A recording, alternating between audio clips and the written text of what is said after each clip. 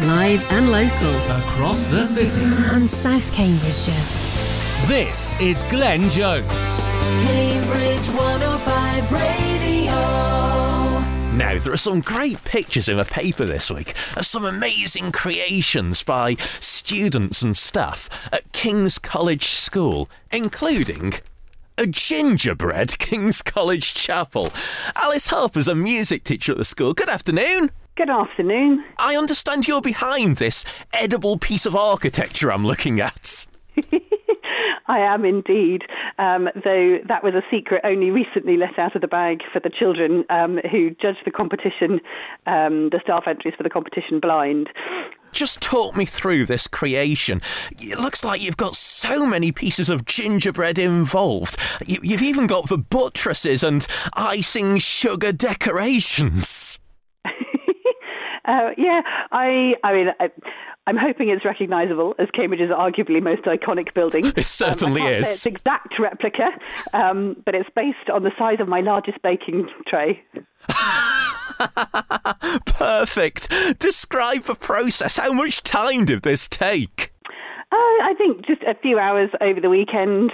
We all had a really great time. My kids were entering the competition as well. They go to the school, and it's a whole school creativity competition, which I think is such a wonderful, wonderful idea and such an amazing way to celebrate children's unrivaled creativity, I think. And I must say that the adult entries pale into insignificance behind the children's ones. I'm looking at some amazing ones right now in the newspaper. I mean, the imagination of the children at the school must know no bounds. Isn't it absolutely amazing? And it's one of the things I love about teaching and about working with these amazing young people.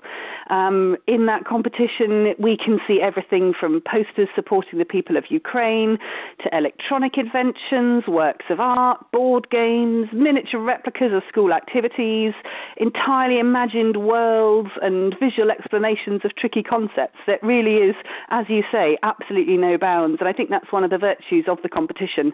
The only rule is that it must be your own creation. And other than that, it is, I suppose one might say, radically inclusive. So is this a competition that happens annually at the school?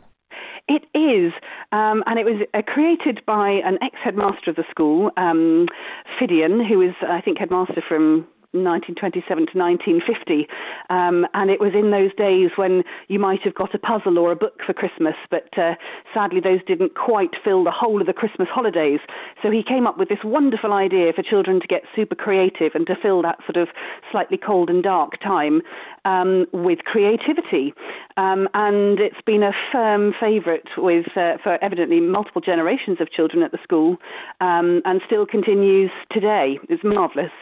And some of the children look like they've tackled some quite complex subjects. I mean, I'm looking at a picture of two brains here. One's plain white, another one's covered in all sorts of different colours. It seems to be explaining the difference between your average brain and the brain of someone with dyslexia.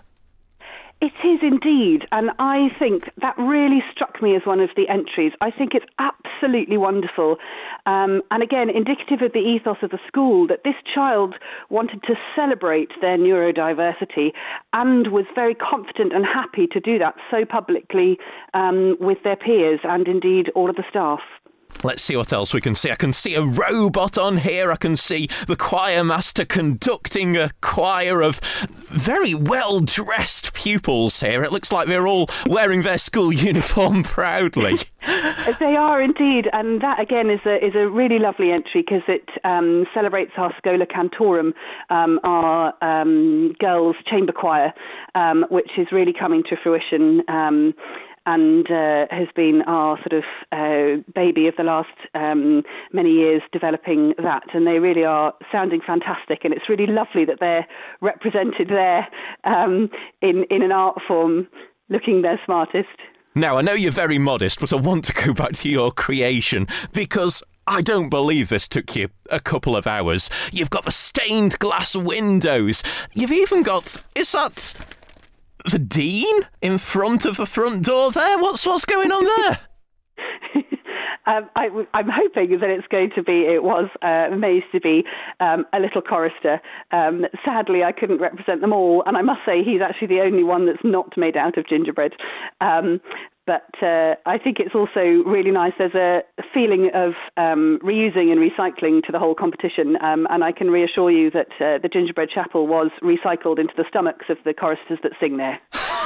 Absolutely brilliant. How did you make these stained glass windows? They've got all sorts of different colours in them.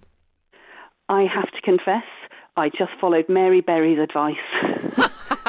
You can't beat Mary Berry. You can't beat Mary Berry. It's crushed boiled sweets added for the last 3 minutes of baking to anyone out there who wants to give it a go. Now, you mentioned that your children are at the school. They must really enjoy this sort of camaraderie that comes with both them and the teachers taking part in the same competition.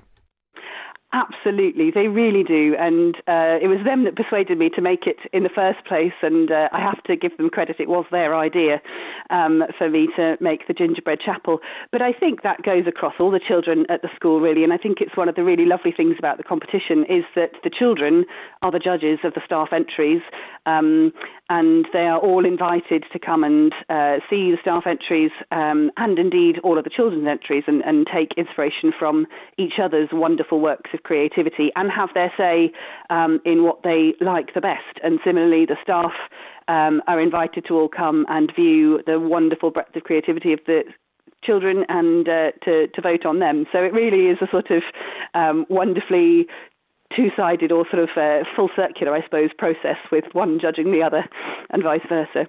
Well, I don't want to comment on who might have won the children's competition because these are all too good. I wouldn't like to pick a favourite. But if your King's College Chapel made out of gingerbread didn't win the adults one, then there's no justice. I was going to say I'd eat this Gingerbread Chapel, but that'd actually be nice. I'd eat my hat if you didn't win the adults one.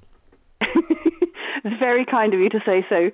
The results are awaited, hopefully coming after half term. But I must say that I have a particular favourite staff entry as well, and I did particularly enjoy a wonderful model of the fox, the mole, and the horse. That wonderful positive message from Charlie Mackesy that we saw televised over Christmas, and one staff member has made the gorgeous mole and a lovely little 3-tier cake for him to eat.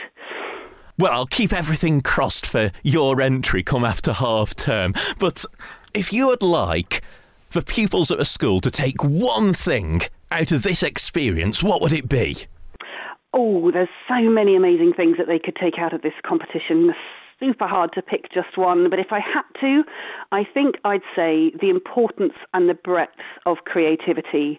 And I think that as these children are going to grow up in a generation of increased artificial intelligence, with so many things that can be replaced in life by AI, I think the one thing that we've got to hold on to with all our might and that will be valued hugely in the years to come is creativity, that wonderful ingenuity that children have in absolute bucket loads and that we tend to lose as grown-ups. So I think what I'd like them to take away is for them to hang on to all of that beautiful breadth of creativity that they have. It's one of our school's core values. So, yeah, I think that would be it.